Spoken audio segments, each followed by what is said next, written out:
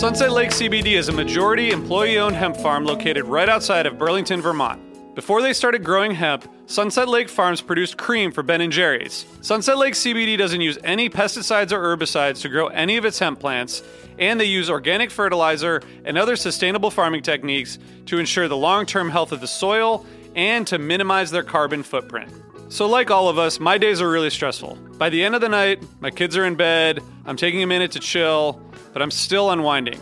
I recently started using the Relax gummies infused with CBD isolate, reishi mushroom extract, and ashwagandha root extract. I'm really glad I tried these because they really helped me get ready for a good night of sleep, and I really think I sleep better, so I'd highly recommend it. So check out Sunset Lake CBD today at sunsetlakecbd.com and use the code HFPOD for 20% off your order. That's sunsetlakecbd.com and use the code HFPOD for 20% off your order. Farmer-owned, Vermont-grown, Sunset Lake CBD. Sick of being upsold at gyms? My guy, you're currently a base member? For $90 more, I can upgrade you to our Shred membership. For $130 more, you'll be a Swole member. And for just $300 more, you'll reach Sweat Platinum. At Planet Fitness, you'll get energy without the upsell. Never pushy, always free fitness training and equipment for every workout. It's fitness that fits your budget. Join Planet Fitness for just $1 down and $10 a month. Cancel anytime. Deal ends Friday, May 10th. See Home Club for details. Hey listeners, I want to tell you about a sponsor, Music Masters Collective. They're a nonprofit organization that produces unique music events, providing opportunities for fans and artists to meet and collaborate in an inspired and creative atmosphere. Every week they host different events, all with the opportunity to learn from world-class musicians like Oteil Burbridge, Trouble No More, former members of the band, Milk Carton Kids, Nikki Glaspie, Bill Frisell, Sean Colvin, and many more. This June, join the Fab Four, Joan Osborne, John Sebastian, Marshall Crenshaw, and a great group of faculty for the debut of Magical Mystery Camp. This all-inclusive, once-in-a-lifetime music vacation experience in the heart of the Catskills will be packed with nightly performances, workshops, speakers, song circles, open mics, and a lot more. If you're a performing musician at any level, bring your instrument. If you're a music lover, bring your good spirit. It's an amazing experience for individuals, friends, and couples alike. Registration is open, spots are filling up, so check it out soon. And scholarships are available. Check out magicalmysterycamp.com/helpingfriendly to learn more. Osiris.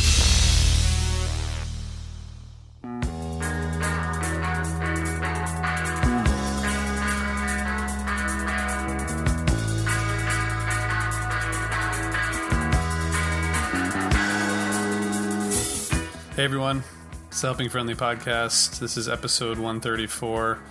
This is RJ, and I am here with many people. We have a full house. We have Brad.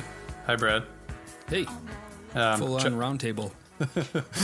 Jonathan. Hey there. Matt. Hey, guys. And we have a guest, Jeff Goldberg. Hey, Jeff. Salutations.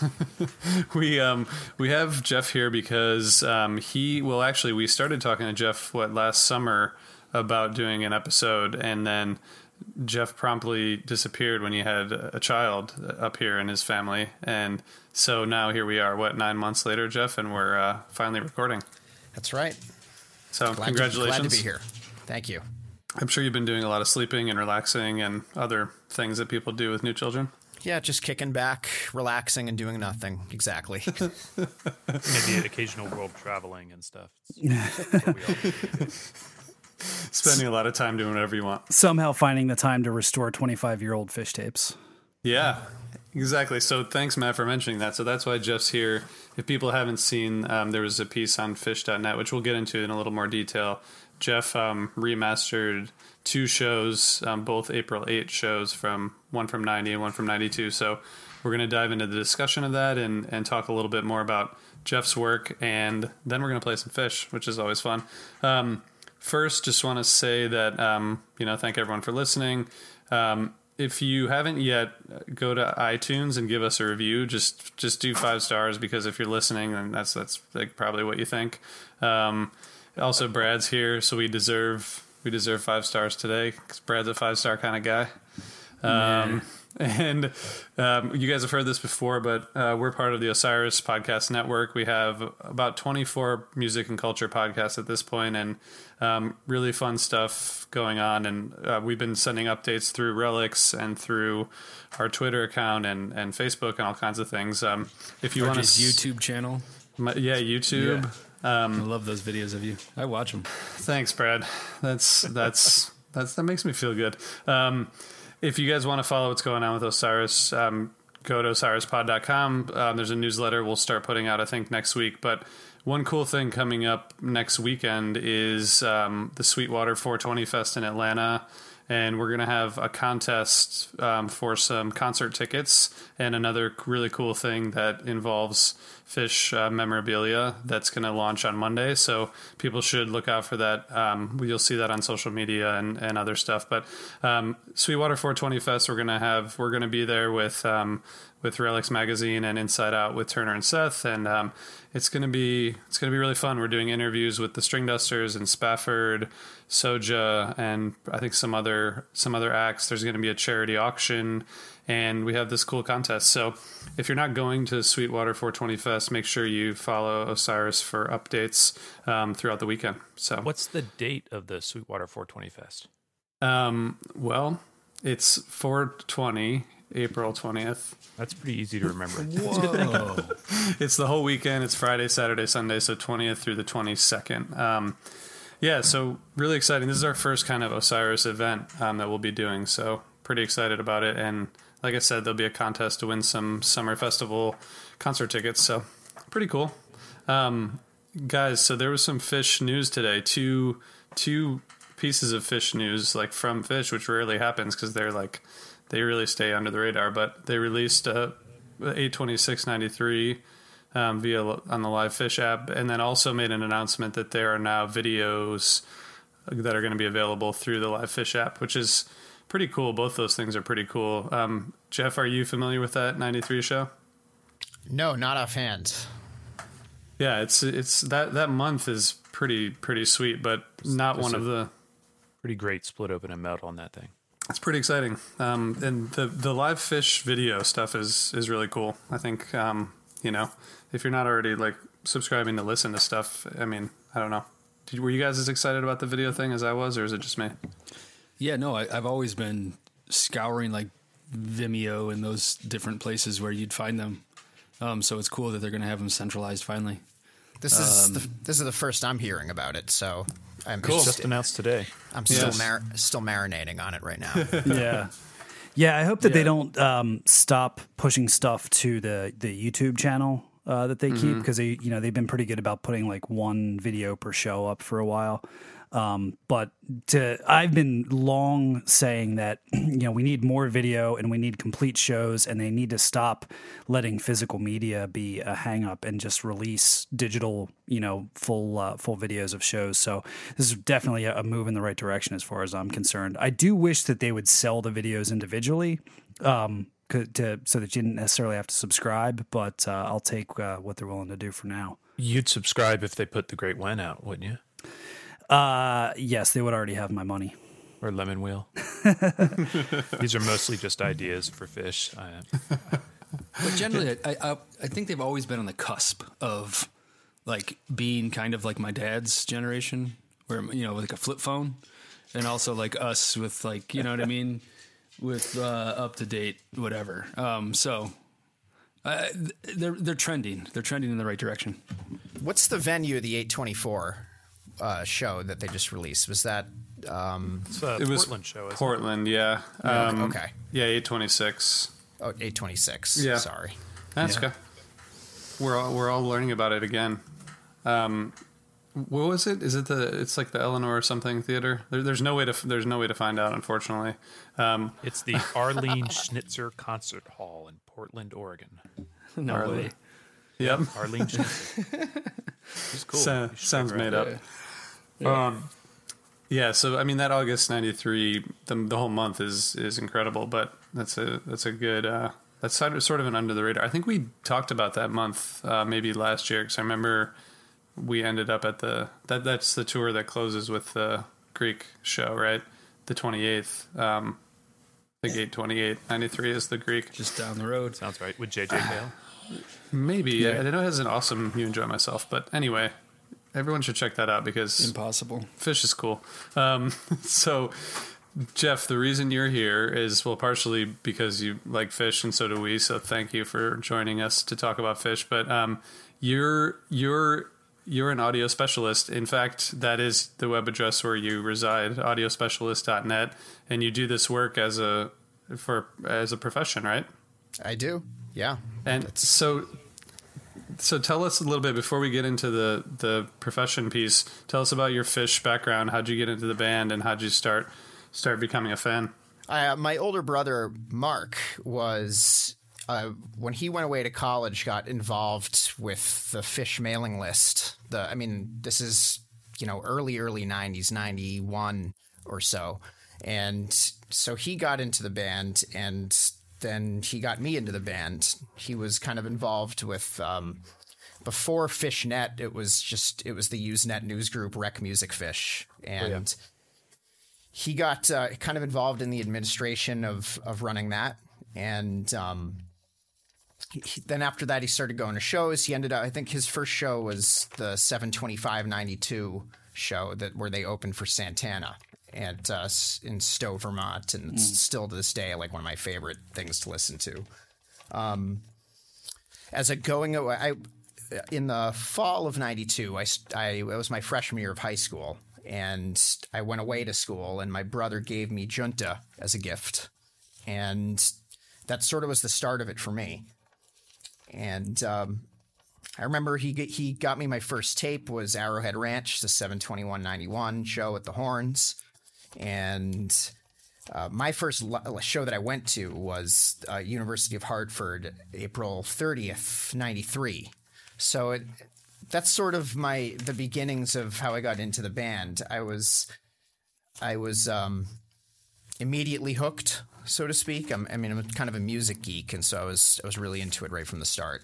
It's so awesome that you got to see shows that early on. So you were seeing shows in spring of 93 and onward. That was the spring of 93 was an awesome time too. A really, really good time for the band. It was. Page had just gotten his piano a few months before that, and I had been listening to shows obviously before that, and one of my biggest complaints as kind of a persnickety sound guy was always the sound of Page's keyboard. And so when he upgraded to the Baby Grand, that was a huge deal for me. And I've been playing, I'm a guitarist, but I've been playing piano since I was 5 or so. So I've always had a big appreciation for piano itself. Nice. And then did you continue on to see shows like through the 90s and beyond, or did you take any breaks? Or no, I did. I went and I saw them a lot. I'd say, all through high school, I saw many, many shows on pretty much all the tours, all through college. I think I probably started to taper off during the 2.0 era for various reasons. And I've been to a whole handful for the 3.0 era, but nothing kind of compares for me as the early, mid, late 90s Phish that I saw the bulk of my shows then. Nice. That's awesome. That's really cool. And what was your first experience at a show where you really felt like you got it? I'd say probably New Year's 93, which Nice. was Worcester Centrum, and they had that. I would think that would be a good place and time to get it. Yeah, and I had been listening. I really enjoyed it up until that point, but that was I remember that being the first show where I knew all the songs and I knew kind of what was going on. I knew enough about it I was also at the Gamehen show at Great Woods in 94, and I definitely was, I was super into it by then, and I knew exactly from the first, there's a man sitting in a dentist chair, from the first line of it, I knew exactly what was going on, and my friends and I really flipped out. Right. That's cool, man. You already have way more Phish cred than any of us, so this is cool. Tell us. You should take over the podcast. Yeah. Steve Goldberg podcast. Can you tell us about every other momentous Phish show that you were at? Far too many. I mean, I some of the ones that stand out are Hampton '97. I loved that. I was at Hampton '98 as well. I pretty much went to every New Year's show up until, I'd say after the first hiatus. Okay. So Big Cypress was a big deal. That was okay. Yeah. Sorry. It's probably been one of the best times I've ever had, actually. Yeah. But Nice. I mean, really I've, cool. I've been to a bunch. I'm not going to lie. And you still like the early 90s, mid 90s stuff speaks to you. Do you have a favorite year specifically, or do you just have prefer that era? Uncontestedly for me, it's 94. And that's what a lot of my friends at the time and I called the Machine Gun Trey era. Love it. As a guitarist myself, I mean, Trey was a large reason that I started playing guitar. And he was just on fire that year. I mean, a lot of the music was guitar driven during that year, which if you're not a guitarist might be a detractor for you. But for me, it was just awesome. Wow. Well, I think one of the cool thing about 94, or maybe a slightly overlooked part, is the fall 94 shows, especially the October shows. There's like 6 or 7 incredible Harry Hoods that come within like a 2 or 3 week period. That is one of the reasons I go back to fall 94 so frequently. But then there's like everything else too, like the May stuff and the whole summer tour and everything else. It's a pretty incredible year. Maybe at this point it's getting a little bit overlooked as they continue to play. All the noobs. So it's prolific too. It's like their most prolific, right? With 93 and 94, they never played as much before or after. That's correct. Right. 94, they played the highest number of shows of any year they've ever played. They did a tour basically every season, and long ones. They went and toured with a bunch of different guests. I mean, that fall during November, they went around with Reverend Jeff Mosier, who was teaching them a lot about bluegrass, and Nice. Yep. they were very, very well rehearsed. And so a lot of the things that got me really into the band at the time was how tight they were and how they were taking vocal lessons at the time. And, Trey had been teaching lessons at the National Guitar Summer Workshop, so he was very involved in explaining about tension and release and all that. I was totally into all that stuff. Nice. And Jeff, do you well, Brad, thank you for dropping the stats. Thanks for dropping the stats. That was good. What? Oh, I wasn't. 94. True, right? You were Yeah. right. You were right. Yeah. I'm just saying. Okay. This is why you do what you do, because I need your stats. So, Matt, should we talk a little bit about the recording piece? Well, yeah. So the other thing I was going to ask is, it's safe to say you were probably involved in tape trading back in the day. Were you taping shows at all yourself, or just trading the recordings? I wasn't doing the taping myself. Okay. I was involved in the trading, and again, I got to give credit to my brother because he actually was doing some of the taping. He taped Red Rocks '95. He taped a number of really good shows. He wasn't what I would call a taper, but he had a DAT deck that he was able to patch into He's a microphones patcher. here and there. And Oh, but God, yeah, here I mean, comes Jonathan. being involved in sound for as long as I have, one of the biggest part of the criteria of which tapes I went after was the generation of the sound quality and what mics they were recorded on. So I've always been into that, into good sounding shows. So at what point in your life do you really get into the audio stuff? I mean, I'm sure, probably showed some sort of an interest growing up, but at what point does this become something that is a serious hobby, if not leading into to a profession? I did my first actual audio editing when I was in I think I was in 8th grade. And what I did was I don't know if you guys have ever heard. I assume you guys have all heard Pink Floyd, The Wall. Right. Sure. There's on the track Empty Spaces, there's a backwards message on the left speaker only, and you can kind of hear it at the beginning of the song. And I always was very fascinated about that. And so what I actually did was I took the cassette tape and unraveled the magnetic tape from the inside of it and flipped it over and spliced it back in with Scotch tape, and it actually worked. Wow. Nice. Wow. And I got the secret message. And It was it always drink your Ovaltine? it was no, but it was something along the lines of congratulations, you've discovered the secret message, that type of thing. Yeah.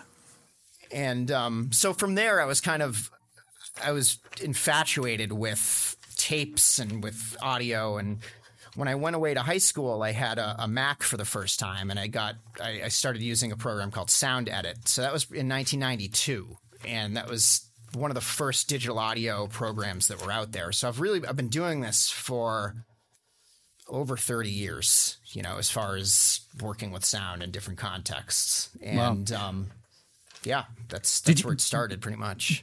Did you study this in college? My major is electronic media. So yeah, Okay. I did, I studied, radio, television, film, audio, that type of thing. I learned how to use Pro Tools in college, which I still use today to do a lot of my recording. And I learned all about MIDI, and I took classes on it. And my minor in college was jazz studies. So I also learned about music theory and took all the, ear training classes and all those types of things. So Gotcha. College is where I really got professional about it. Gotcha. Do you know Kent Brockman? So how does that lead into a career? Because obviously, this sound engineering of any type is a pretty difficult field to get into. It's the kind of thing that you typically have to know somebody, make a connection, do some sort of apprenticeship. So how did you turn that interest in studies in college into a real job? Well, out of college, I had a lot of various indirectly sound related jobs. Like, for example, I worked for a company ironically called Sweetwater, which was music gear sales, and learned a lot about building systems for musicians and from scratch, and how to use the software. And I had a job after that where I was working for Tweeter, and we did that was like a hi-fi company, and I learned how to do custom installations with wiring systems. And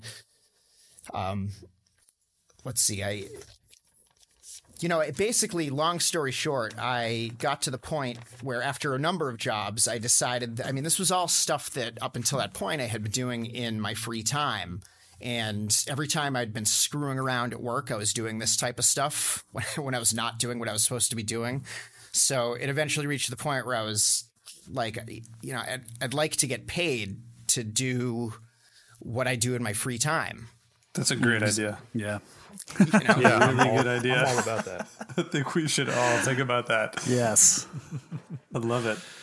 Wow. That's awesome. I just, what kind of work do you do now, like on a day-to-day basis? Are you mostly working on, I'm just curious because I don't really know anything about the industry, but what kind of work are you doing? Is it mostly like this kind of stuff, like actually editing and producing audio?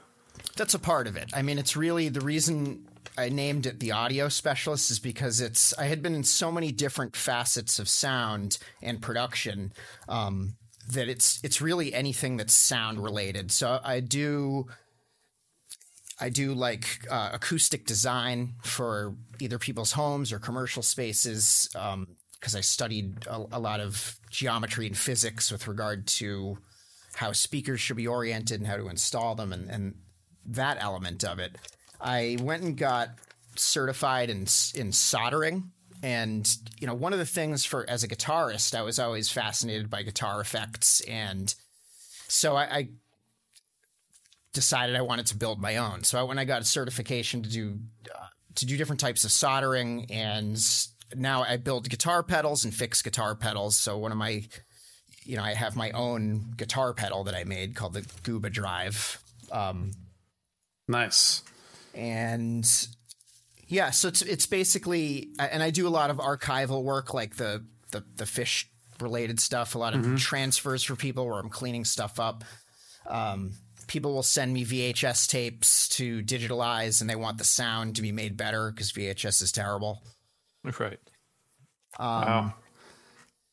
I did a lot of voiceover work. One of my jobs, I worked for the IT department of the Boston Public Schools system as their professional development coordinator, and so I made their training modules for using Mac computers. And so, you know, I've designed training modules for people.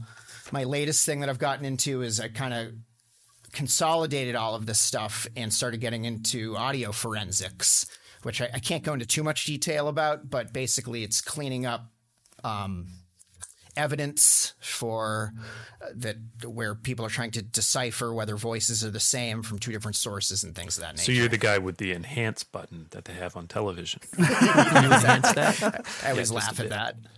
Hey, Brad might have a case for you.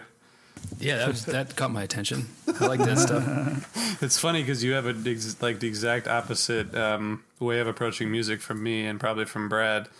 It's just like we just listened to it and smoked weed and drank beer and like enjoyed it and tried to understand it. And you and I think Matt and Jonathan too, like you guys learned about actually how it works and how it's made, which is probably more valuable and also more time consuming, you know, so pros and cons. I mean, don't get me wrong. I was involved in that too. So, okay. So it wasn't not mutually exclusive.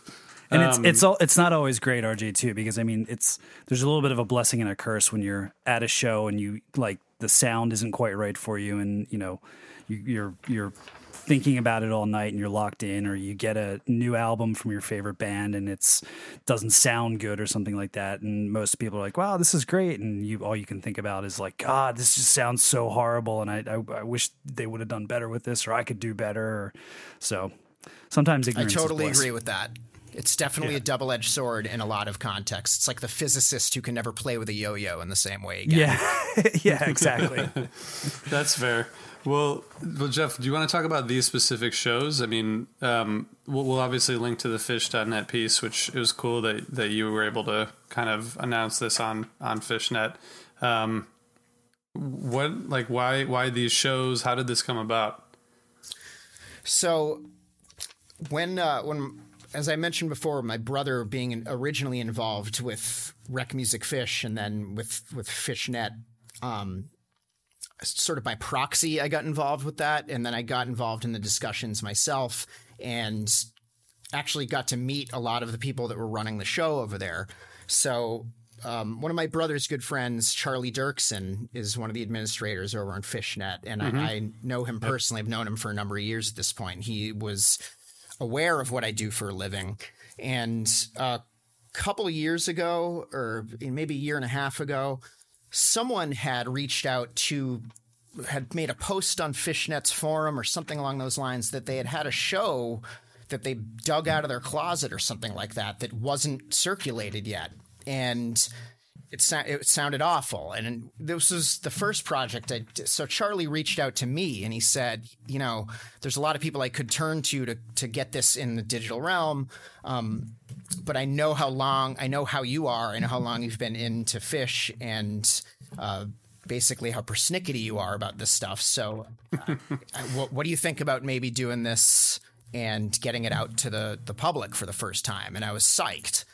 And so that actually happened. There was an 87 show. I admit I can't even remember the date of it, but it was something that hadn't been circulated before, and we released it maybe a year ago or a year and a half or something like that. Mm-hmm. And since then, there have been 4 or 5 different projects that Charlie has then come to me, and so people get in touch with him, and he gets in touch with me. And with this last one, now a friend of mine, Neil Ringstad, who lives in Telluride, Colorado, had a similar situation where his friend Mike Lynch, whose name you may or may not be familiar with, had recorded those Roma shows back in '88 on the Colorado '88 run, right, and had all of this missing stuff that everyone had been looking for a while. So he got in touch with Charlie, and Charlie was more than happy to send it my way, and I cleaned it up, and that got released, a couple months ago, and that was a pretty big deal. It was the Jazz Odyssey set. And this was just another round of tapes that Neil had kind of sitting in an attic or a closet or a shoebox somewhere or something like that, and wasn't circulated. Like if you go and check the set lists, it said previously to these getting released that there was no known audience recording of this, and some of the sets were missing. And so it's exciting for me as a Phish geek for so many years to be able to hear this stuff, first of all, before it's really known. And then as a corollary to that, to put my thumbprint on it and make it sound as good as I would want a tape to listen to sound if I was going to listen to it, and then get it out to everybody. So that's the roundabout story of how these tapes got into my possession and they got released. Nice. I'm glad Charlie was part of it. Charlie's a good dude who is a friend of the pod, as they say in the biz. So I'm glad he was involved. And sorry, Matt, go ahead. Yeah, no. So these specific tapes are from these were made by Paul Languedoc, correct? Correct. So the first round on those Roma tapes, that was taped by Mike Lynch, and that's a friend of Neil. And the band actually, for whatever reason, didn't have copies of these tapes. So they actually they contacted Mike Lynch like 10 years later, before the live Phish release of Colorado '88, and in exchange for those master tapes that he had patched into the board or whatever, they gave him like a lifetime pass to all Phish shows forever. Wow! And I thought that was a good deal. I was like, I didn't even know cool. that they gave those out. But yeah, Brad has one. No, him and Antelope Greg, those are the two guys that have them. But this round was actually taped by Paul, and the band had stayed in Telluride for the first run, and they ended up hanging out at Neil's house and using Neil's tape deck to make duplicates of the masters or whatever. So when they came back again in these other runs, they knew Neil, and Telluride's a small place, and they would hang out. And I guess he got these tapes directly from Page. So, but as far as how they were recorded from Page and what happened to the tapes in the meantime, I don't know, because I know that for example, on the '92 show, there was some actual damage to the tape, and I don't mean the physical chassis. There was like damage to the magnetic material inside the tape, and which made my job a lot more difficult getting these things cleaned up, because on the first round with those Roma shows, they already sounded decent from the beginning. I didn't have as much of a challenge to get them to sound amazing, but these ones were a lot more work. Man. Now, and did the band have copies of these, or is this something that they have? There just happens to be a dub that made it out into the wild, and that's what got into your hand. I'm pretty sure that since they came from Page, I would imagine that he didn't just like give his copy away. So I think that I think that Page was, when they were probably hanging out, I imagine he allowed it to be copied. Gotcha. while he was there, or he did the copy himself and handed that whole crew copies of those shows. How that damage happened, I don't know exactly. Neil can't remember, but I guess just from looking at it and dealing with this type of thing before, that it was an auto reverse situation in a car tape deck that wasn't clean and was kind of not working too well. Those things will chew up your tapes. The 90 show didn't have as many like blatant issues as the 92 one did from the damage. It was more just making it sound better with the mastering part of it. Gotcha. Interestingly, I find that each year has a different actual sound to it depending on the size of the room that they're mixed for, and the number of effects that Paul's using, like delays and things like that. So you can kind of hear from year to year and from tour to tour from the soundboard recordings, like what it's from, just from the sound of it. And the 91, when you listen to it as compared to the 92, they sound different. Like there's a different type of delay that's on there, and the effects are different. So that, that's interesting to compare. Well, and I think, they probably were getting better gear, as each year went on, better preamps and board and everything like that. And I'm sure Paul's skill as a sound engineer was probably improving too. I mean, I always got the feeling that, along with Kuroda and the band too, like they were all as an organization kind of like collectively improving their capabilities. And it's pretty crazy when you think that, a band that was sort of like ragtagging it and throwing stuff together, in the late 80s or even up to 90, a couple of years later is playing at Madison Square Garden. I mean, that's pretty intimidating if you think about it. Yeah.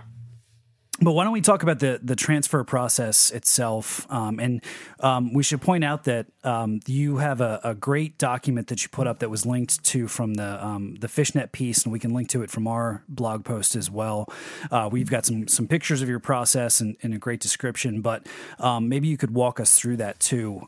So just kind of starting with the transport, how you played the tapes and got them into the digital realm.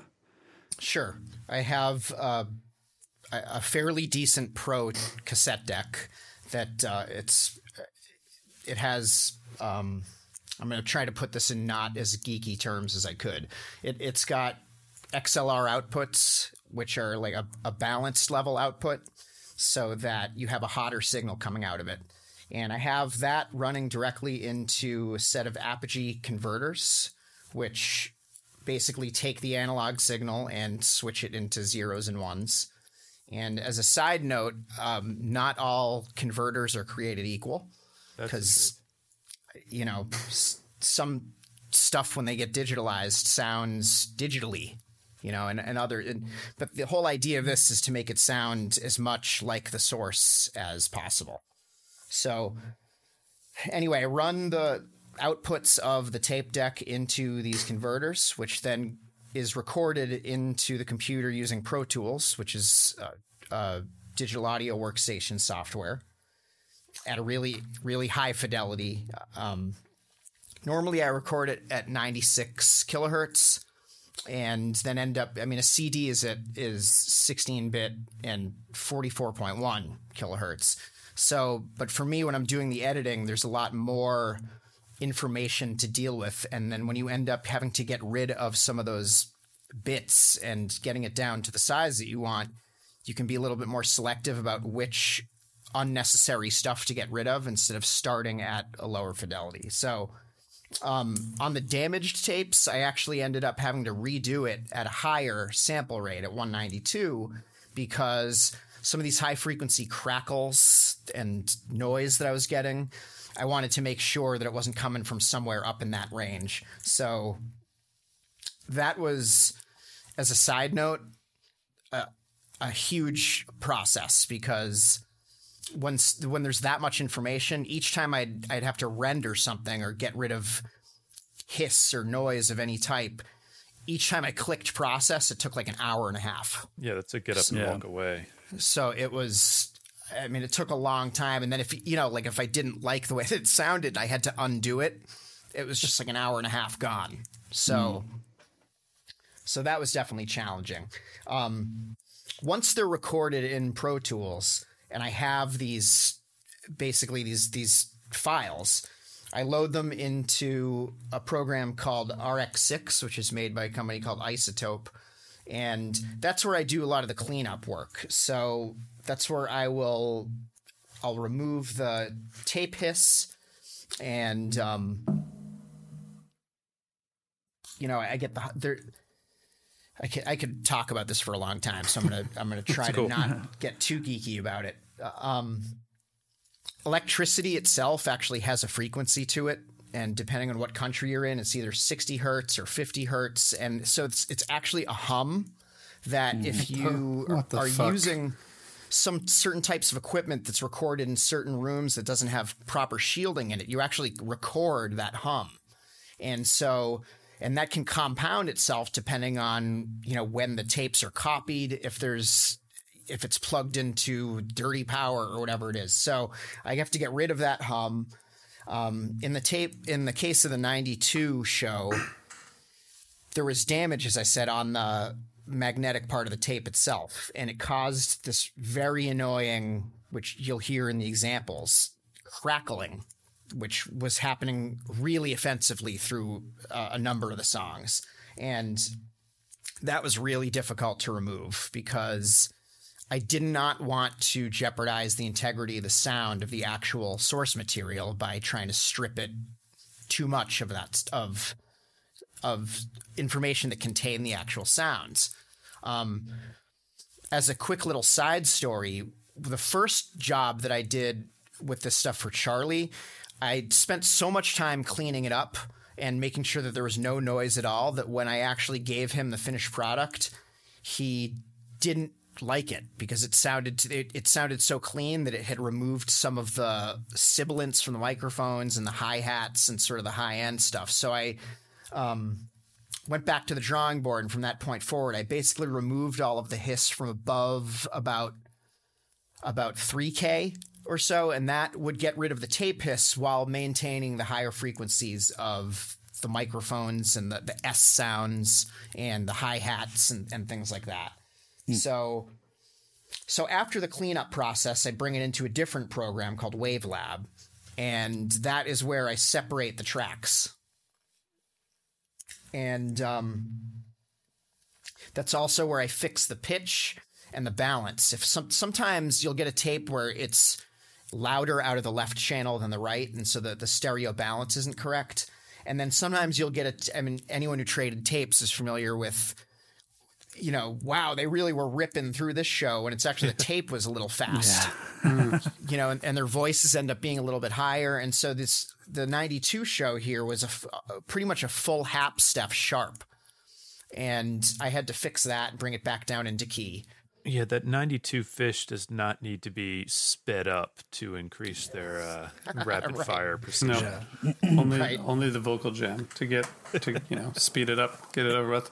And how are you identifying that? Are you like listening to a song that is in a certain key and playing your guitar or something like that, which I know is something that some people have done? Like, what's your method for identifying how off it is? Well, when I was a really little kid and I started playing piano when I was 4 or 5 years old and didn't realize it at the time, but whenever I would play notes on the piano, I would see colors in my head.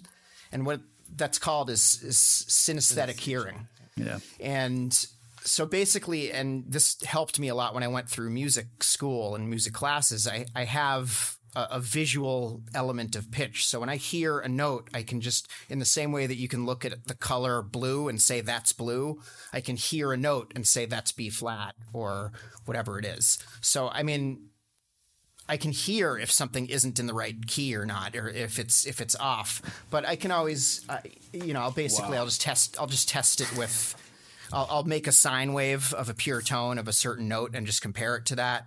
And the same way that if you're tuning a guitar and you can hear the warbles if it's out of tune, I can hear that just to make sure it's very precise. Wow. So sorry, can I just ask, how long does this take? Because you've already talked about at least 15 steps that I counted, and I think I missed like 5. It takes a lot of hours. I mean, I'd say, these 2 shows alone took, 40 to 50 hours, probably. Okay. Wow. Just combined with waiting for the rendering and separating, all of these steps. And I'm not even, I haven't even gotten to the mastering part yet. Shit. So, all right. Sorry. After you separate the tracks, that's when I bring them into another program called Ozone. And that's where I adjust the equalization to make sure that, some of these old tapes, when they've been played over and over and over again, they get flat sounding and the bass doesn't sound as bassy and the treble doesn't have as much snap to it. So I readjust that so that all the instruments are sort of separated in the sound spectrum again. And finally, what I'll do is I'll bring the loudness factor, which is actually a term, which I found amusing at first. It's not. Yeah. There's actually a term, loudness, which is that's the only one I know. Yeah. and bring those up so that when you're listening to it on any type of a device, whether it's a phone or, I mean, a lot of people, as blasphemous as it is, listen to stuff on these little crappy phone speakers. Yeah. So if I can make sure that it's going to sound half decent on that and in a car and on a boom box and on computer speakers, then I've done it right. Now, are you doing that just by adjusting gain, or are you applying any like compression or limiting or anything like that? It's a combination of it's not really gain as much as there's like a maximizer type of a thing, and with a limiter combined in it. Okay. And there's basically when something is getting ready for broadcast, there's these certain standards that have to be met so that when you're listening to the radio, you're listening to or watching a television station, that every source doesn't jump all over the map as far as how loud it actually is. So basically I adhered to the broadcast standards that are for streaming and made sure that all the tracks are meeting that same standard. So the software that I use helps out with that. I mean, it you set what the limiter is. You don't want it to go above a certain threshold, and it's sort of like a normalization process where it increases the amplitude of the waveform without clipping. It brings it up just enough so that it still has the dynamic range that it had originally, but it's not going into the red, so to speak. Yeah. Finally, after I get everything to be the volume and the loudness that I want it to be, the final step from there is to what's called dither it down to 16-bit, because this whole time I recorded at 24-bit, and then these pieces of software will bring that up to a floating point 32-bit to do all of the processing. So then I have to bring it down to 16-bit. And if you do these transfers too many times, you're left with you're left with noise in places you don't want them. So dithering makes sure that when you get rid of the bits that aren't being used, you're doing it in an intelligent way so that it's not jeopardizing the sound, or it's making sure that the math works correctly, if that makes sense. So that's when I either get it to CD quality, or if I want to do, like if I wanted to make all of the tracks into MP3s or FLACs or something like that, I can batch process them all at once so that I don't have to sit and process each track at a time. It was really awesome when I opened up the link you sent, or the link on Dropbox, and you could choose which form you wanted to listen to. I thought that was impressive.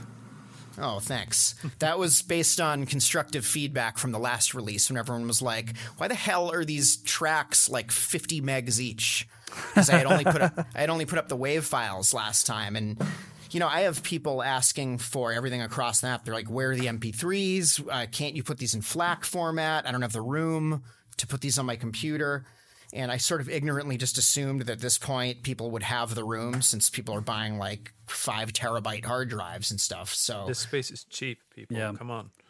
Yeah, well, I was going to say, here I am about to ask you if you plan to circulate the 24-bit files. Right. I've gotten a few requests on that, and I've mixed feelings on that because of the way that I do this process, where I am leaving that till the last. I'm leaving the dithering part till the last step, and I'm doing that as I save the files from the mastering program. I usually don't make the unprocessed stuff available. Like, I don't really necessarily want the raw, crappy sounding stuff to get out there. So, and I don't really have like the processed 24-bit files without the, I'd have to post the entire waveform, and they're huge like that. And Right. So I don't know. I'm still going back and forth on that. Honestly, I think that maybe for next time I'll alter the process a little bit so that I can have tracked out processed versions of the high fidelity versions. Yeah, so don't get greedy, Matt. That's what he's saying. I don't think I'll ever put out process. Just the raw recorded files, just because, I mean, there's a few reasons which I won't get into on that, but it's just, I don't want the crappy sounding stuff to be out there at all. So let's go do a little bit of comparison here. If we can talk about you were kind enough to share some of those unprocessed samples with us, and let's listen to an example first from the 1990 show. We can do a little before and after here, so that the listeners can hear how much work you actually put into it and what a difference it makes. And as people listen to this, what should they listen for? What kind of differences are they going to hear in the sound? On the 1990 show, it's basically going to be the removal of the hum and the tape hiss, the loudness factor, and the equalization, so that it doesn't sound quite as flat as on the original. And you'll hear the biggest difference, though, on the 92 show, because that's where I had to spend so much time getting rid of that crackle and damage. Okay, so let's listen first to a sample from the 1990 show.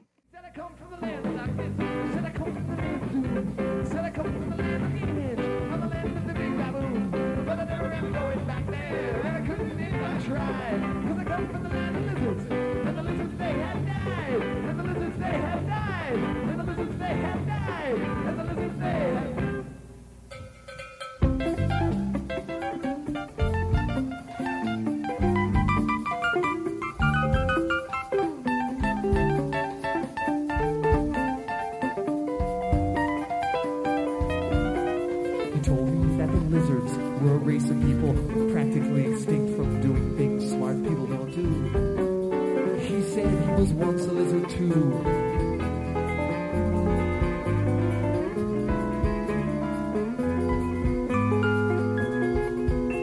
His name was Rutherford the Brave, and he was on a quest to save his people from the fate that lay before them.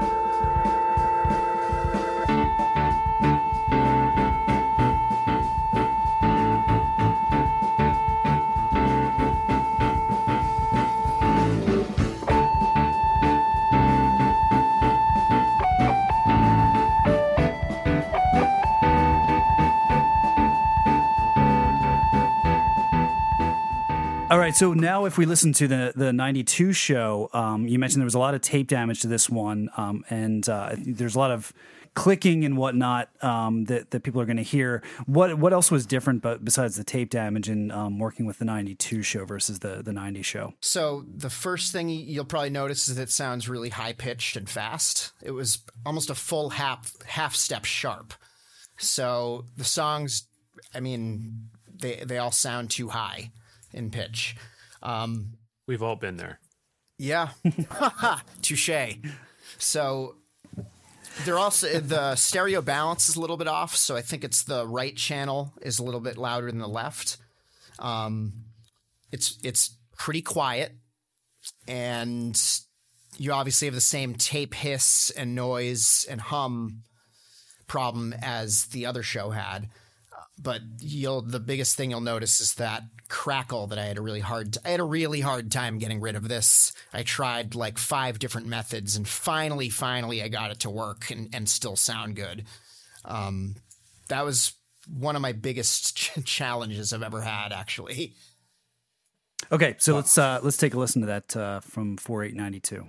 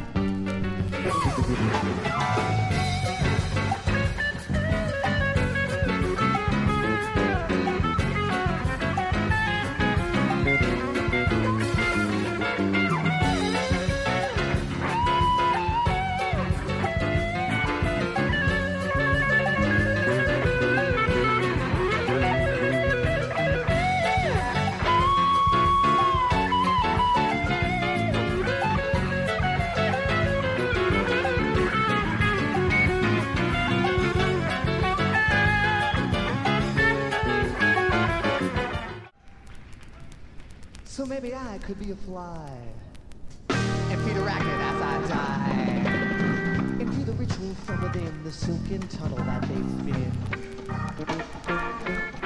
'Cause through the bedroom door intrude a fretful frown and spoil the mood. 'Cause though I never really stand that tall, she'd tilt my frame, she'd watch me fall. This is the work of a lovely pirate, stranded for a moment on the ocean of Osiris, absorbing all she can for every member of her clan. This is the work of a lovely pirate, stranded for a moment on the ocean of Osiris, absorbing all she can for every member of her clan. Wow, what a difference your process made. I one of the things that I really loved when I listened to that was how you really brought out the stereo image, particularly around Page's keyboard sounds. We talked about him having some of those early keyboards, but one of the benefits I always thought when you listen to the soundboard recordings is that you have a great stereo sound from a lot of Page's keyboards, particularly the organ, and then some of the reverb and nuances that you'd catch in there. You were really able to bring out in the recording. Yeah. So let's. People can find all this music, of course, on the internets somewhere, but we have packaged some up for you here on this podcast. So what we're going to do is play set 2 of 4892. And we're going to play set 2 of one of the 1990 shows on HF Pod Plus. So maybe we should just get into set 2 from 4892. I think this show's like in Brad's neck of the woods because I guess in my head, New Mexico is sort of near you. I mean, it's closer to you than us, Brad. So I assume that you're familiar with the El Rey Theater. It's right across the street, I'm sure. Quick funny story before you start this. Everyone's raving about the Bowie, which is really, really good on the 92 show. We almost played an April Fool's joke where we were going to take the jam, the really good part of the jam, and post it on the Mystery Jam Monday or whatever it was on April Fool's Day. And it wasn't, no one, it's not out there yet. No one had heard it. I ended up vetoing that for a few different reasons, but just I thought you guys might think that was funny. That's really funny. Yeah, that's nice of you to veto it. They really just would have pissed people off. that was part of the reason. Well, let's play that set because I want to talk a little bit about the Bowie on the back end. It's really good jam. Sorry for the spoilers, but it's a good jam. Should we get into it, guys?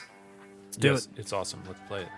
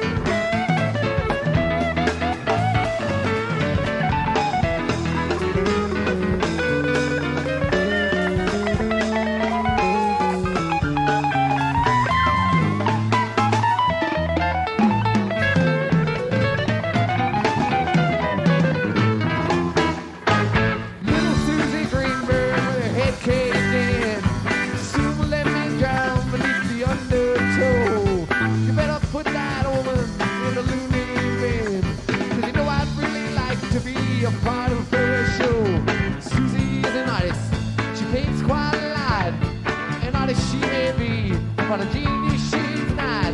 She says she wants to be a sociologist, but you better first get checked by a neurologist.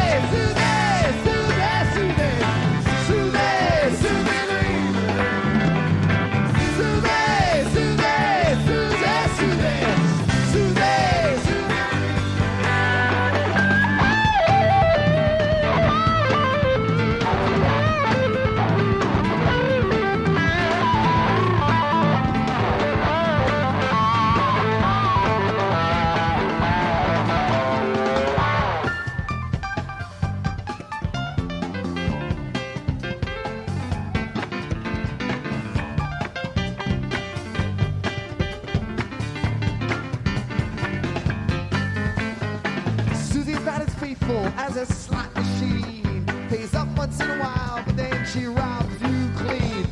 She's always afraid that she's not sure what she's worth. She's out of her mind, and she's not of this earth. The woman walks the streets like she's the queen of the town. Doesn't talk very much, she's very profound.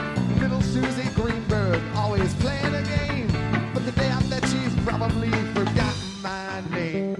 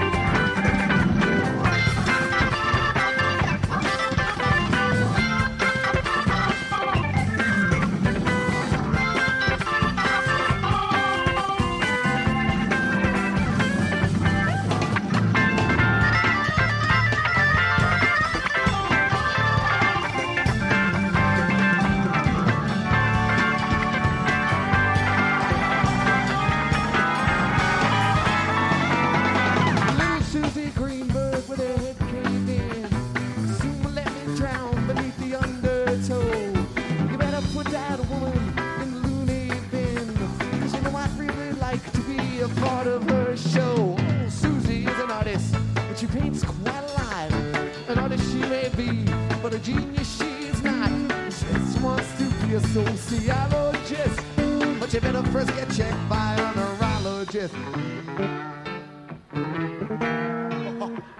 Neurologist, huh? Susie, Susie, Susie, Susie, Susie, Susie Greenberg. Susie, Susie, Susie, Susie, Susie, Susie Greenberg. Susie, Susie, Susie, Susie. Susie,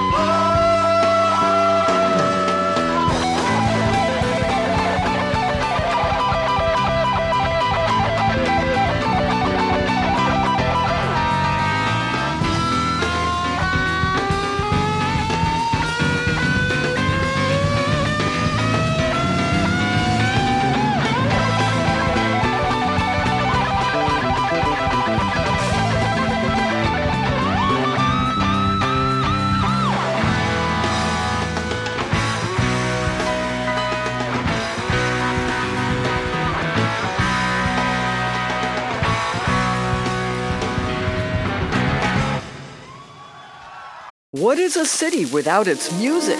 The legacy of the New York Philharmonic is incredible. Nearly 2 centuries of history. That's a lot of music and a lot of stories. I was sitting on stage for the very first time thinking, I can't quite believe this is happening.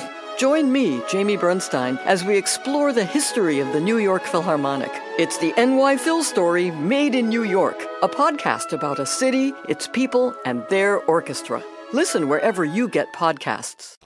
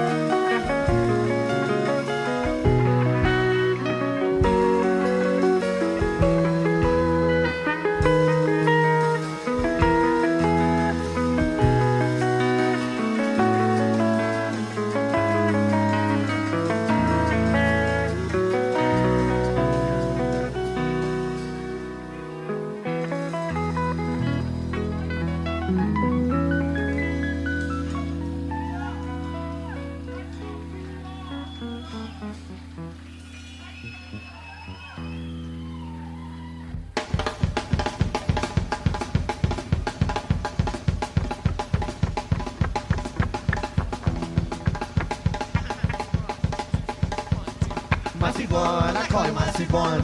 You're my only true sweet one. With my all, I call you my sweet one. Far away, I say your name. Oh, with you, I travel thing. And with you, I also travel thing. And all the spaces in between. I travel with you, my sweet one. But for now, I sit here and ponder yonder. Herbivores ate well 'cause their food didn't never run. You're my own, the juicy one. With my all, I call you my sweet one. Far away, I say your name, Leon.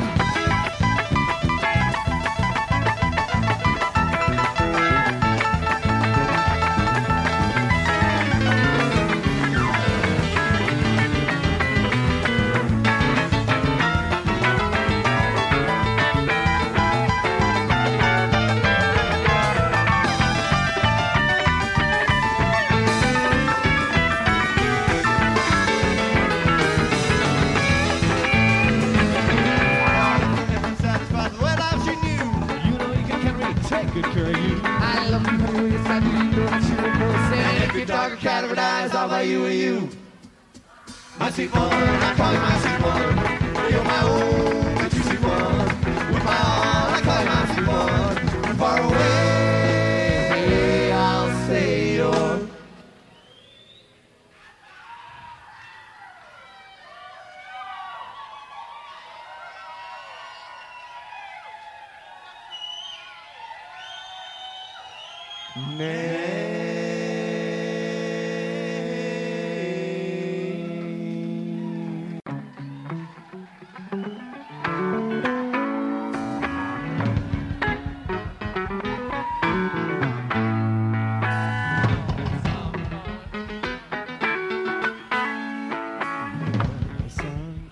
Don't you know it's my song?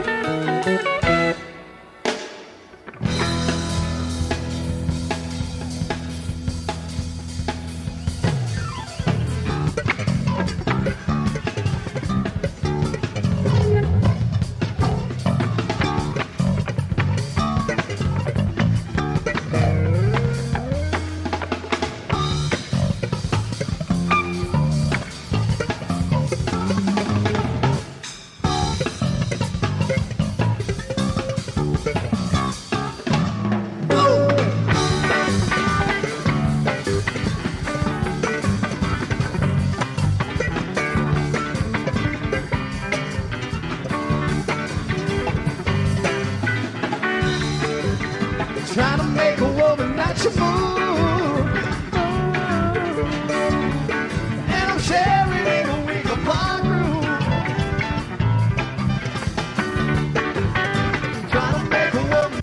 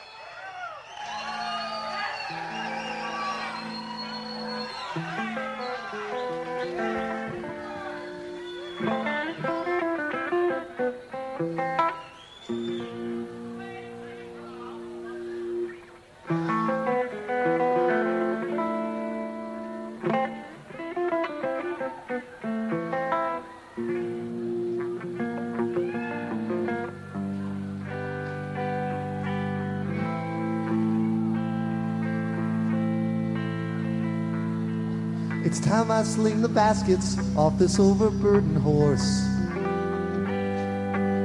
Sink my toes into the ground and set a different course. 'Cause if I were here and you were there, Matilda in between. And not until my dying day, confess what I have seen.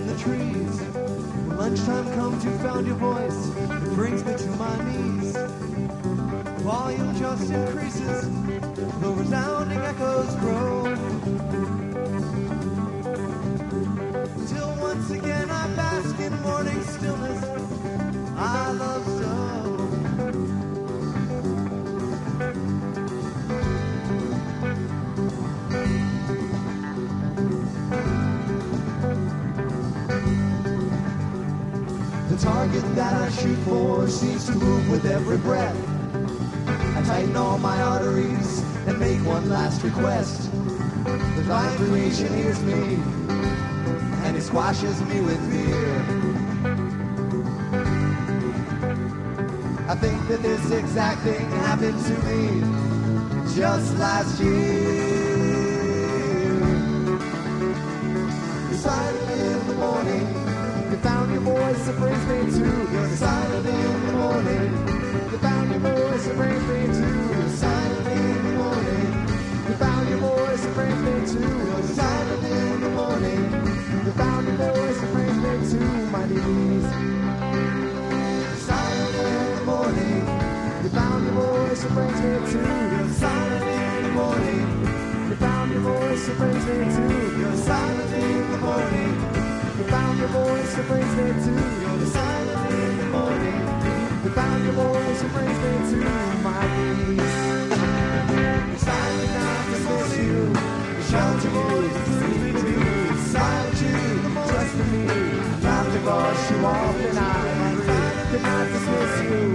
Shout your voice, see me too. Silent you, trust in me. Laughed across you off and I agree.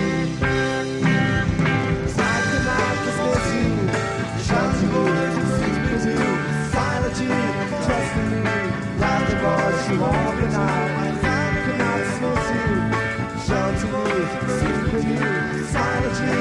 Trust in me, laugh the bars you all the night. I could not dismiss you, shelter you, sleep with you, silent you. Trust in me, laugh the bars you all the night. Could not dismiss you, shelter you, sleep with you. Trust in me, loud the voice you walk and I believe.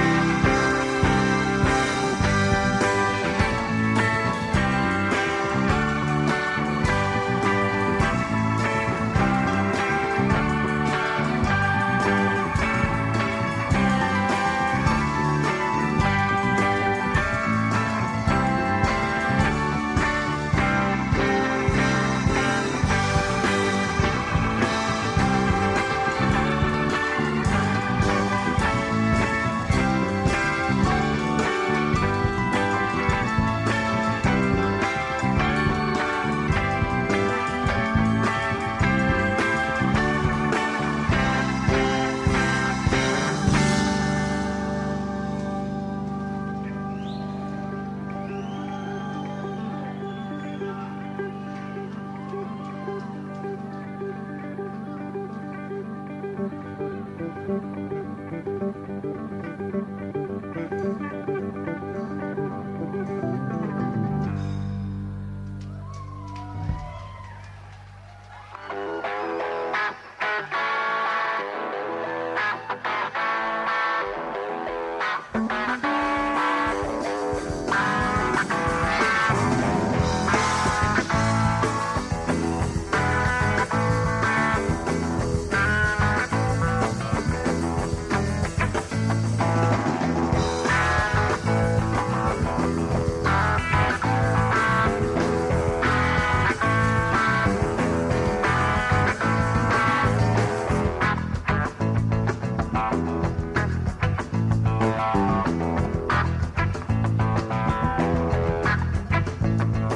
stumble my mirth-beating worker. I'm just in the family business.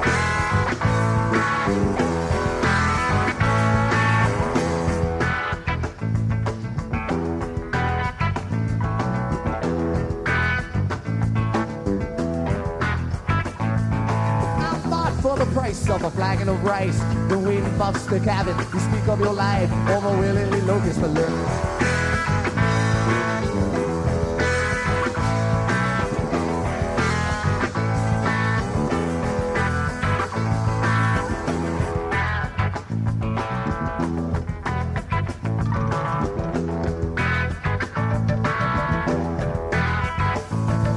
Confuse what you can of the ending and revise your despise so offending. Cause I soak on the rap that you didn't quite match. I'm getting it clearly through alternate paths, so mixed in with a signal you're sending. But who can learn all the facts that I've learned? I sat in the chairs and my synapses burned. The torture of chalk dust collects on my tongue. Thoughts follow my vision and dance in the sun. All my masochistic as they come slowly undone. Just wait till I'm old. Can I live while I'm young? Can I live while I'm young?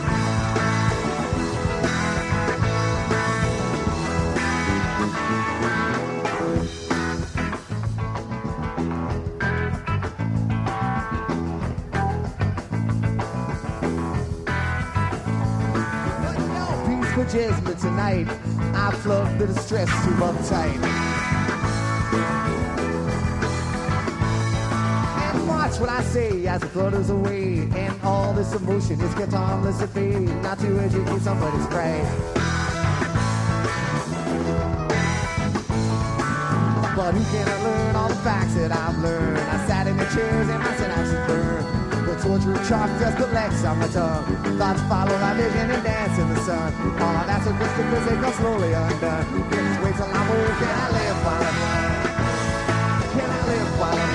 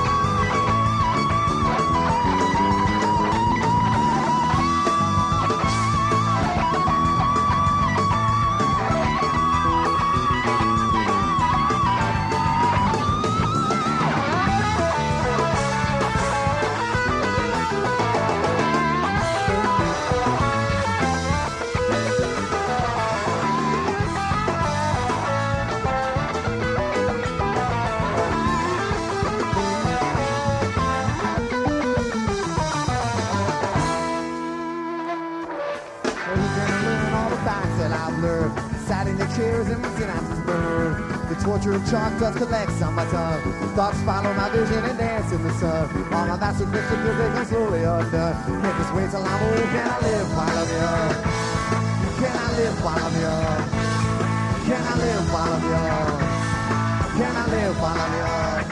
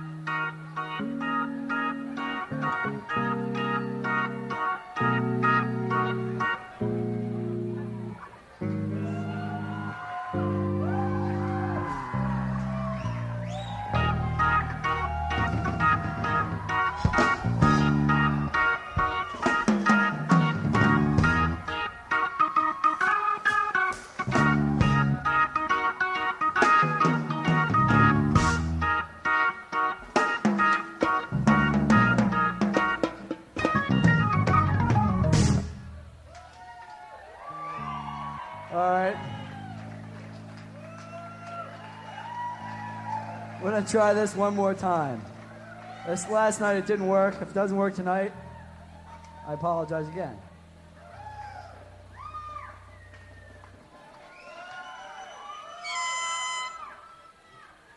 Damn things are cheap. They're really cheap. The Pakistani model.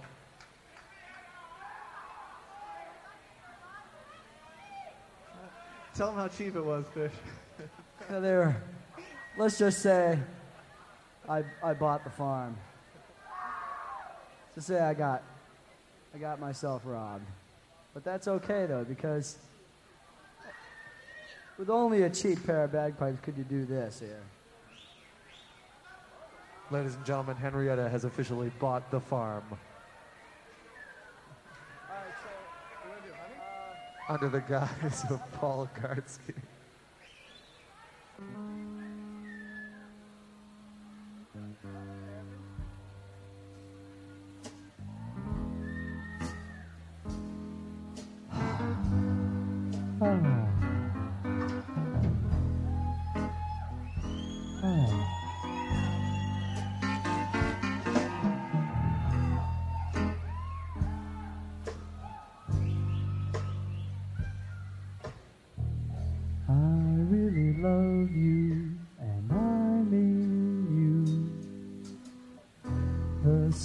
Above you, crystal blue.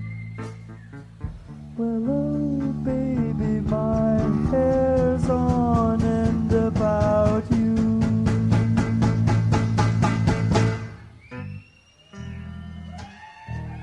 I shouldn't see you, though I love to. I fly above you, yes I do. Well, oh baby, my hair's on end about you.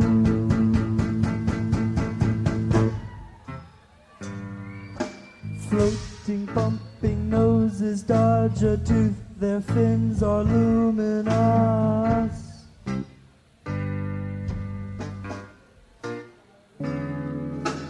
Fangs all round the clamor's dock below, the bowl is hiding all the sunlight's good for us.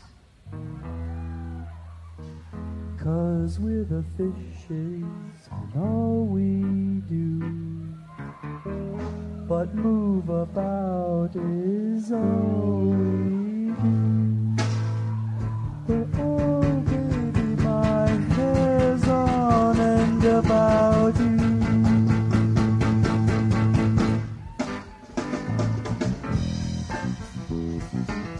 Hold on, son of a bitch.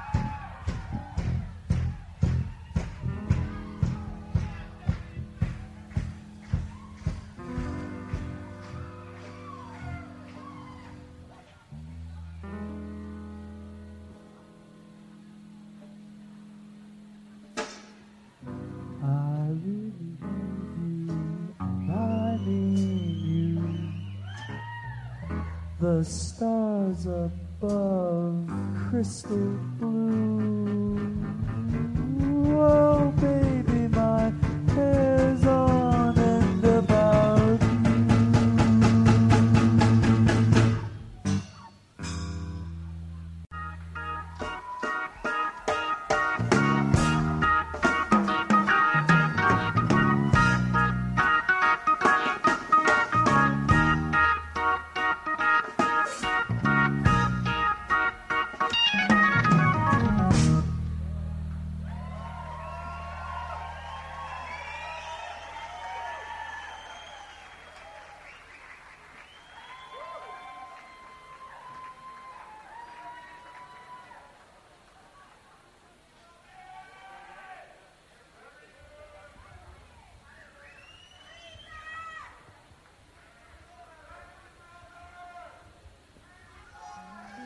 You never know what kind of diseases the little guy's carrying around.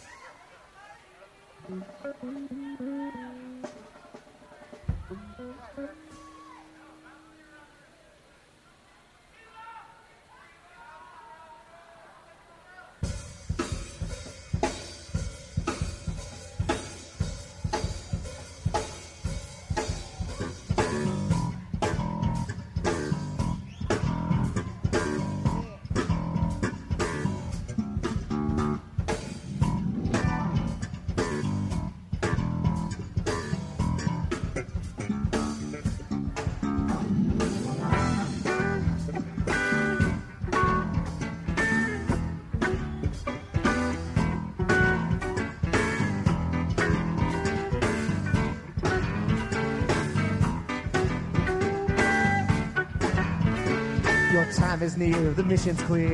It's later than we think. Before you slip into the night, you want something to drink. Steal away before the dawn and bring us back good news. If you tread in primal soup, please wipe it from your shoe.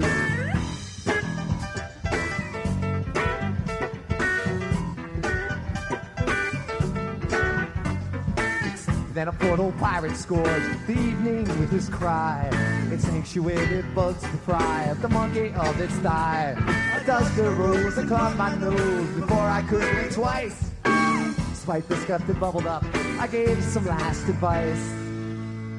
The flesh from Satan's dogs will make the rudiments of gruel. Not the carrots from your pay, you're worthless, swampy fool.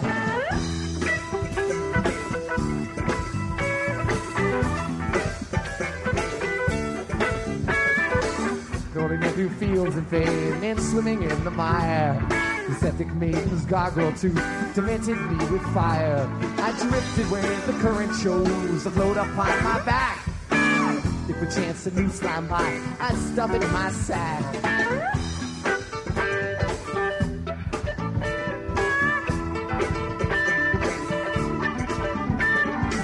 Soon I felt a bubble form somewhere below my skin. But with handy spine of hedgehog, I removed the force within. Susie then removed her mask and caused a mighty stir. Angry mom responded, taking turns at grabbing her. The foggy cavern's musty grime appeared within my palm. I snapped Rick's book to scrape it off with deadly icy calm.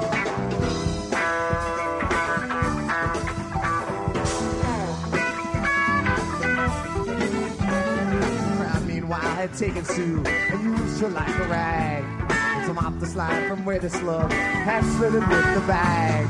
It's summing up the bowl seems a little bit obscure.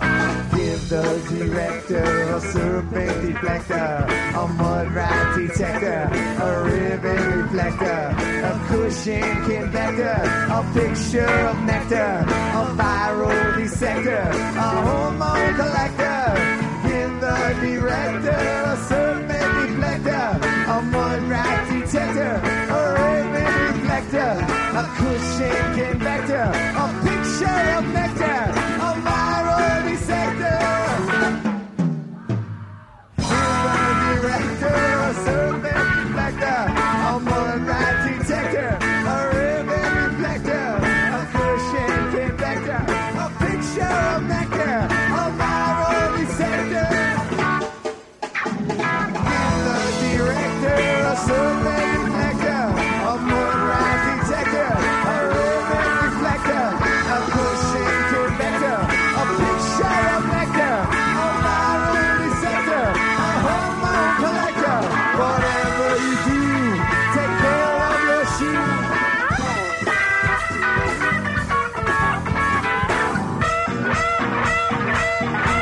Thank you very much. We'll see ya.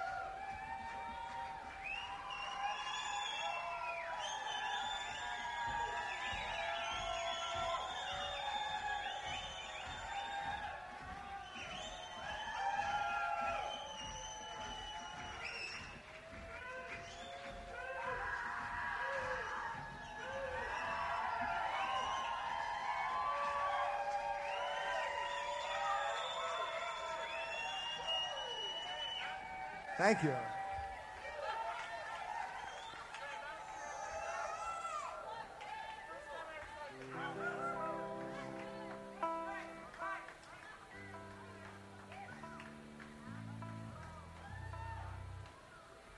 Well, I definitely see a lot of people who've seen us before and people from the East Coast here tonight. And all these people. So when I say that this was definitely one of my favorite gigs of the whole tour, you'll know that I don't say that. It's not the kind of thing I say every night, and I definitely mean it. This is a great gig. I really liked it.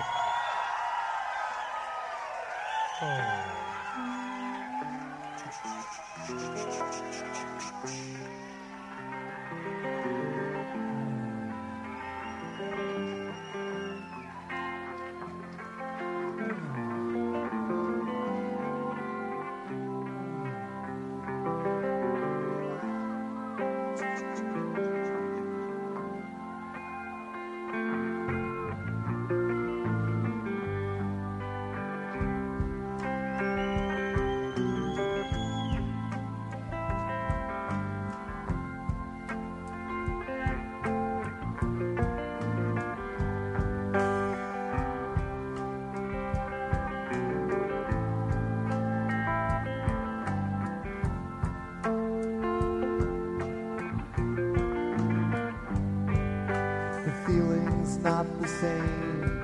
In fact, it's getting pretty tame. It's just not that great anymore. I guess I'll go outside and flag a weasel for a ride. Take him on down to the shore, wallowing in fear. The days and weeks that you're not here was all the waiting in vain. The day that you arrived, my sleeping monkey is revived, but you send him home on the train. Home on the train. Why'd you send my monkey on the train? The day that you arrived, my sleeping monkey is revived, but you sent him home on the train. Home on the train. Why'd you send my monkey on the train? The day that you arrived, my sleeping monkey is revived, but you sent him home on the train. Home on the train. Why'd you send my monkey on the train? The day that you arrived, my sleeping monkey is revived, but you sent him home on the train.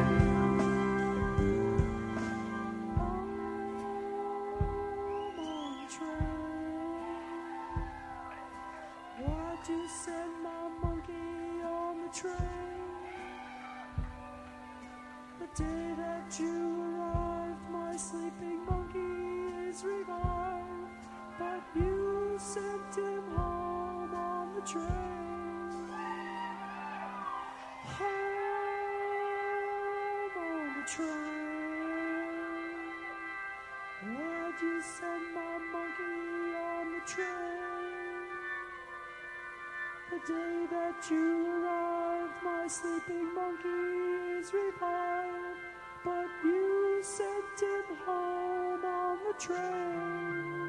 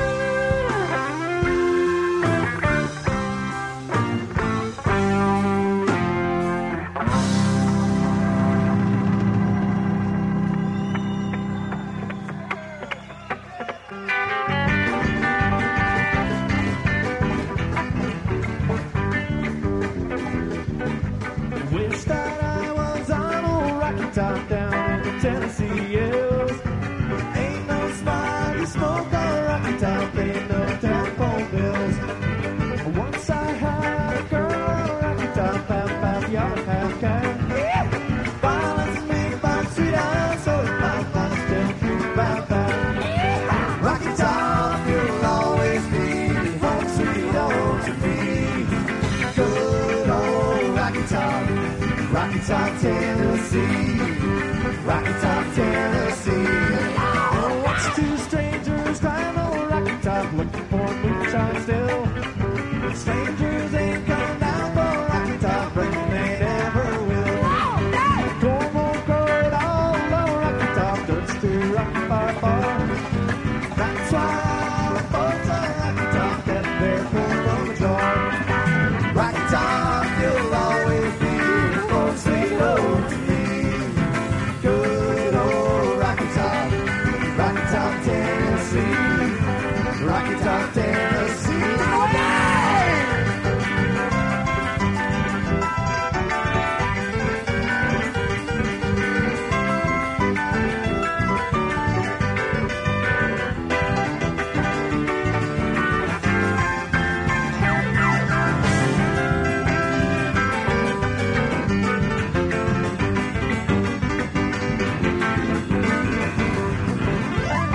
I've had years of Pueblo City that jump like a dog in pain.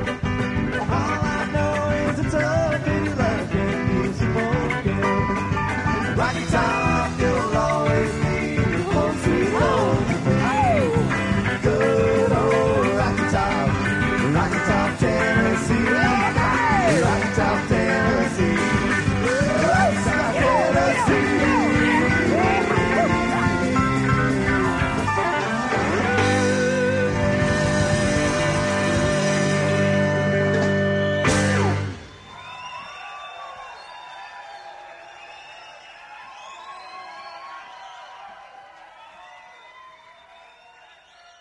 All right, so we just heard set 2 of 4892. That was the El Rey Theater in Albuquerque, New Mexico.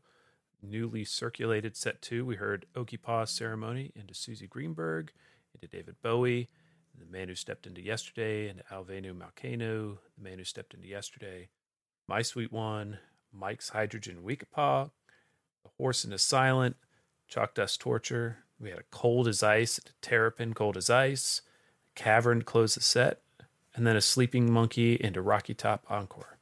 That stuff ruled. Jeff, thank you for making these shows so enjoyable to listen to. We should have said that up front, or maybe someone did and I wasn't listening, but thank you. It's cool. Really good. Put it at the beginning. Yeah. The best birthday gift ever was getting that out to people. That's awesome. Well, also this set like never ended. It was like I was trying to get through it, and I was like, "Come on, guys, let's speed it up here." But they just wanted to keep playing music, which is cool. Jonathan, you have many thoughts on the Bowie. Do you want to start? Yeah. You might have a thoughts on Okipa or Susie, but we could probably just talk about the Bowie. Well, yeah, Okipa Susie is always good. Classic pairing. It's very fun. And then the Bowie is rad. It has a bunch of secret language at the beginning that everybody heard. And I usually find that's a good sign. And then they don't go full on out there, but they're constantly pushing against the structure and stretching it out here and a little tension there and it builds and builds. It's great. It's just great. I'm a big fan of this Bowie. I also liked the Bowie. I heard this jam in the middle, which sounded like very different from anything else. And now that I'm looking at the Fishnet set list a little bit more closely, maybe it's this "point me in the direction of Albuquerque" quote, which I don't really know what that means, but maybe you guys do. But I heard this like middle part of a musical segment that was really cool and interesting, but for 92 seemed totally out of place. I don't know, Jeff, if you know more about that, because you've listened to these tapes so much. But I also heard that same theme or jam or something come in Mike's, but maybe that was just me. I don't know. Jeff, is that like, did you hear things like that in Bowie? Did you hear things that aren't normally coming in Bowie's in 92? I thought this Bowie was ahead of its time. A lot of the really out there Bowies didn't start until like 94. Everyone talks about the the Providence Bowie and yes, we do. things of that Yeah, nature. we do. I'd love to. I'd love to talk about it now. Brad just flipped the desk. I was at that show with the Providence Bowie, and I remember that was the first time I'd ever heard them use they had a quadraphonic sound system in there where I think Paul had a new toy where he had a joystick that he could swirl the sound around the arena at his whim, and he was just making the sound go around in circles, and you can't really you can't hear that on the tape, and because it's not mixed in quadraphonics. But I mean, that with the Lassie calls that were going on in it, and it was just that was pretty profound. So as a corollary from that, something from a couple years earlier that, 18 minutes, something like that on the Bowie, something like that. 16, 18, somewhere in there. Mm-hmm. And so, that's definitely ahead of its time. And not only was it wasn't just a full out there type 2 jam in the middle of it. It actually had a theme to it. And that was also a little bit ahead of its time. I as far as comparing it to the mics, I didn't notice that personally, but I might have had my analytical ears on too much. I might have not made that connection myself. I'll have to go back and check it out. You were looking for other details, maybe. Yeah. Yeah, or I just heard something wrong, which is probably slightly more likely. But anyway, it was really cool, but ahead of its time, I guess, is the best way to put it, right? It was just I guess with the tone and the sound overall, maybe you could have guessed it was early 90s, but in terms of the improv, it felt more like 94, 95 for sure. Definitely. Yeah. Except less annoyingly long than, summer 95. But what? These are the things hey, Jeff, I do. Do you want a podcast job? I don't say anything bad about 94. No, I'm just kidding. The summer 95 Bowies are great. Jeff, what else for you? You've obviously listened to this set a few times. What else sticks out to you? Is there anything else that's really special to you about this set? Well, one of the things, this isn't necessarily about anything specific as much as the set overall. One of the things I looked for when I was doing tape trading back in the day was I always loved sets that had a lot of segues and a lot of arrows. Oh, yeah. And this definitely had a lot of one song right into the next, right into the next, right into the next. And that doesn't happen so much anymore where there's no breaks between songs.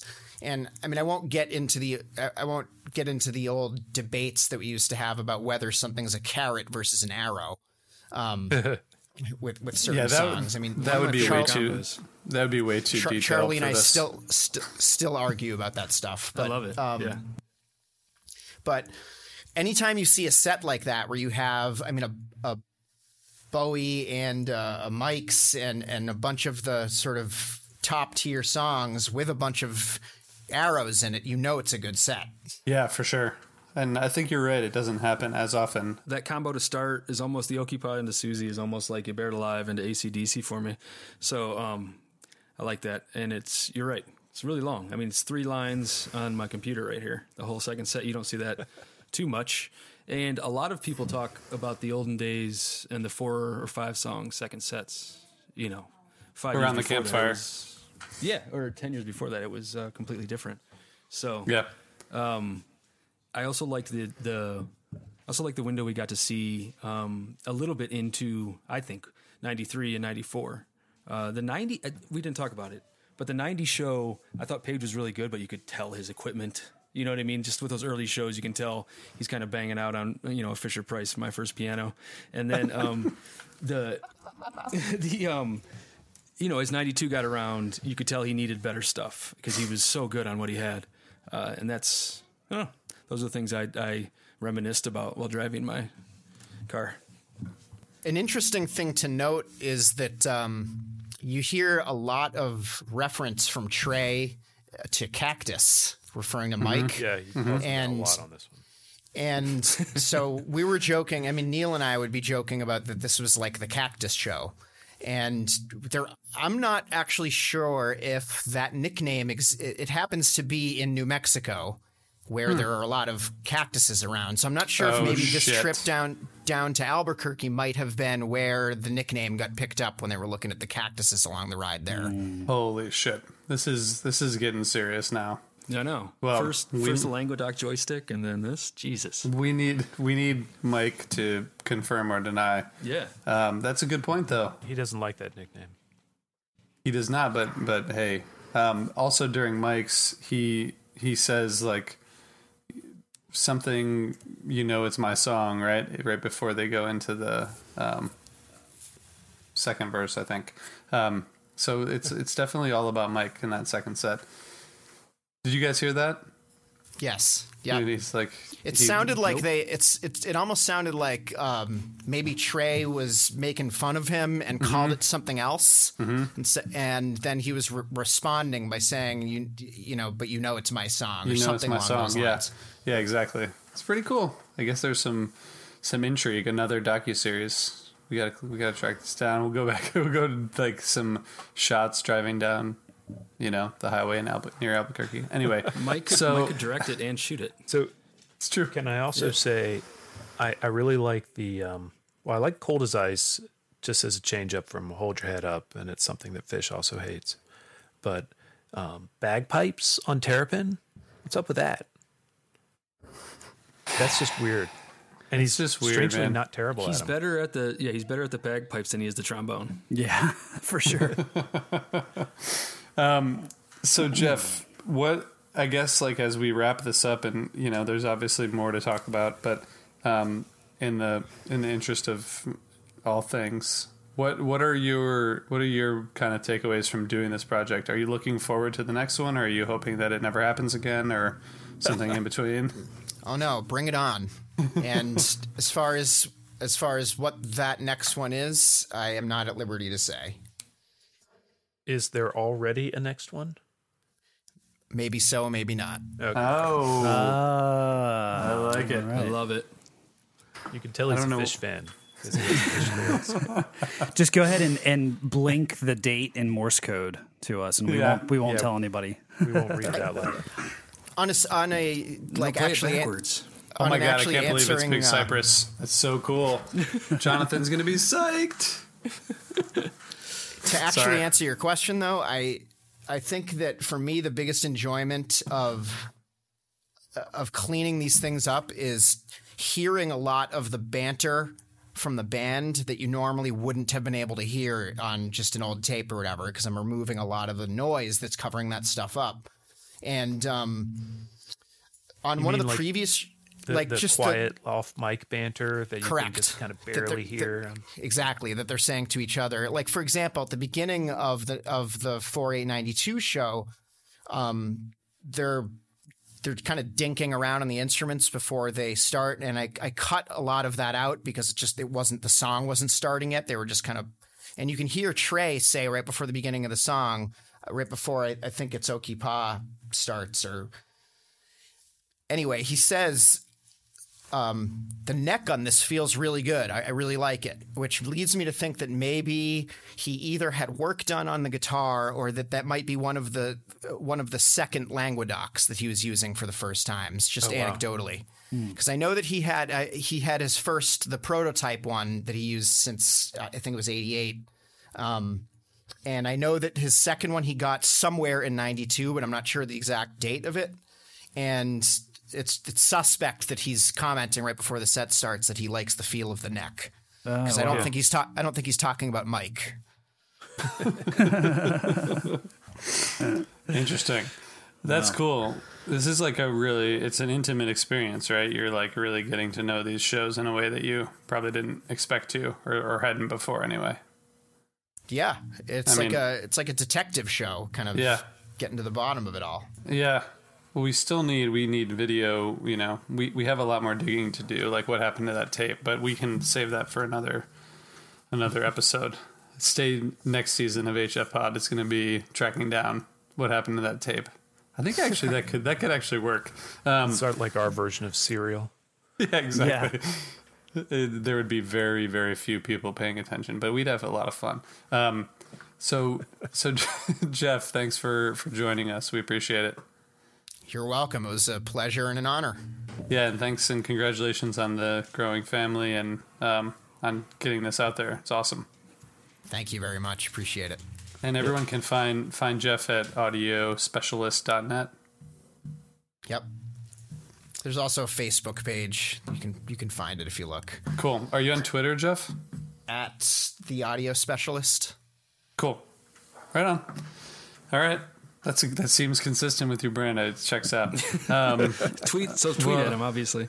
Yeah, exactly. Well, Jeff, thanks for all the work you did on this. This is really cool and important, and we had a lot of fun digging into it. No, I thank you guys for inviting me on the show. It's been really cool talking to people equally as geeky as I am about this stuff. All right, everybody. Thanks for listening. Brad, thanks for joining us. It's been fun seeing your beard. Thanks, Jeff. And Jonathan, your beard is better than Brad's, so you know it's fair.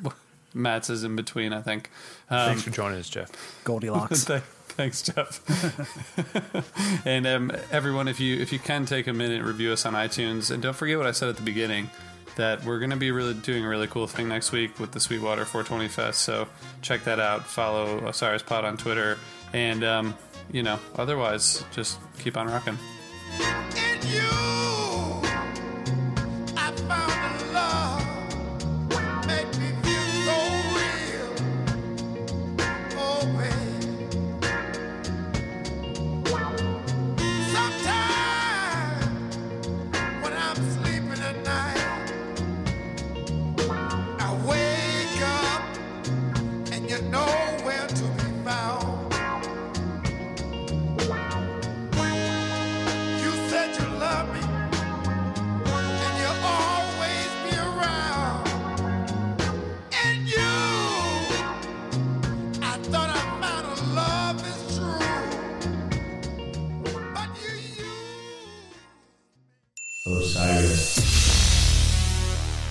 This podcast is in the Loop, the Legion of Osiris podcasts. What does that mean? Osiris is a community of great music and culture podcasts. If you like this one, go check out others at osirispod.com and get in the loop. Osiris is partnered with Relics Magazine at relics.com. I had to leave because my dog almost ate a chicken. It's terrible.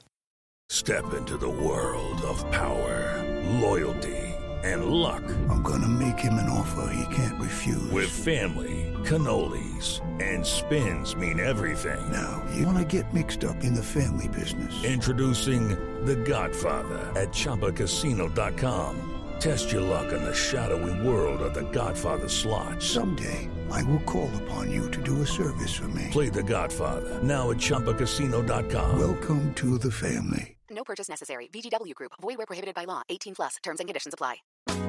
Hi, listeners. I want to tell you about a cause that I'm involved with at Heritage Radio Network. HRN is celebrating its 15th year, and to celebrate, we're deepening our commitment to giving voice to the next generation of food systems storytellers, and we need your help. Our internship and fellowship programs help activate new possibilities for underrepresented and underestimated young people through experiential journalism, audio engineering, and production training.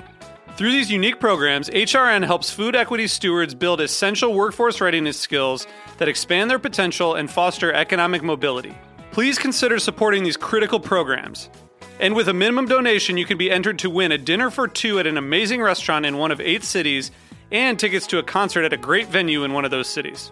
We have incredible partners across the country who have donated, as they also share our passion for helping to educate the next generation of food systems storytellers. Check out heritageradionetwork.org/15 to donate and enter to win today. That's heritageradionetwork.org/15 to donate and enter to win today. And make sure you donate before March 31st. Thank you.